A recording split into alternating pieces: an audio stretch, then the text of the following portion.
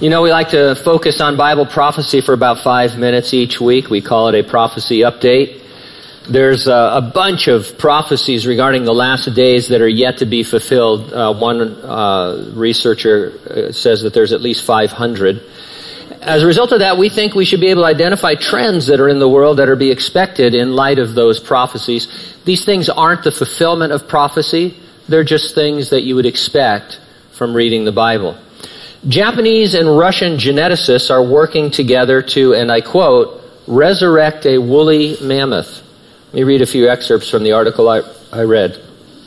New findings indicate that the resurrection of mammoths is not a fantasy, after cell nuclei extracted from the remains of a woolly mammoth were discovered to retain some function.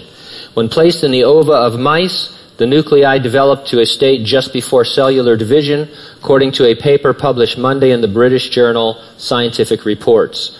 The team includes researchers from Japanese and Russian universities. It's been working for about 20 years on a project to use cloning to resurrect mammoths, an animal that has long been extinct. The cell nuclei used in the team's recent findings were extracted from musculature and other tissue from Yuka. She's about 3.5 meters long. She's a female woolly mammoth excavated nearly intact in 2010 from the permafrost in Siberia. One of the professors in reproductive biology at the University of Yamanashi's Advanced Biotech Center said, "This can be praised as a first step in research towards the dream of resurrecting extinct ancient animals." I was going to say maybe these guys should watch Jurassic Park. But I think they probably have and think it's going to turn out differently for them. Never works out. How is this relevant, to Bible prophecy? Well, Jesus told us that the last days would be like the days of Noah. And specifically, Jesus mentioned the marriages that were taking place in the days of Noah. And those marriages were between fallen angels and human women. You can read about it in chapter 6 of Genesis. And the bottom line here, those unions were producing a genetically altered offspring. Something was going on at a genetic level in terms of tampering with DNA. They produced the giants that are elsewhere called the Nephilim.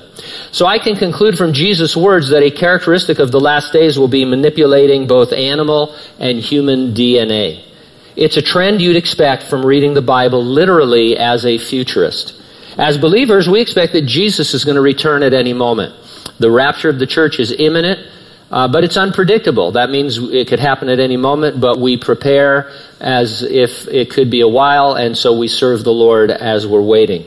Jesus said he would come and resurrect the dead in Christ, and then at that same time he would transform those who are living in the moment, in the twinkling of an eye, and catch us up with them in the air to be with him in heaven. Are you ready for the rapture? If not, get ready, stay ready, keep looking up. Ready or not, Jesus is coming.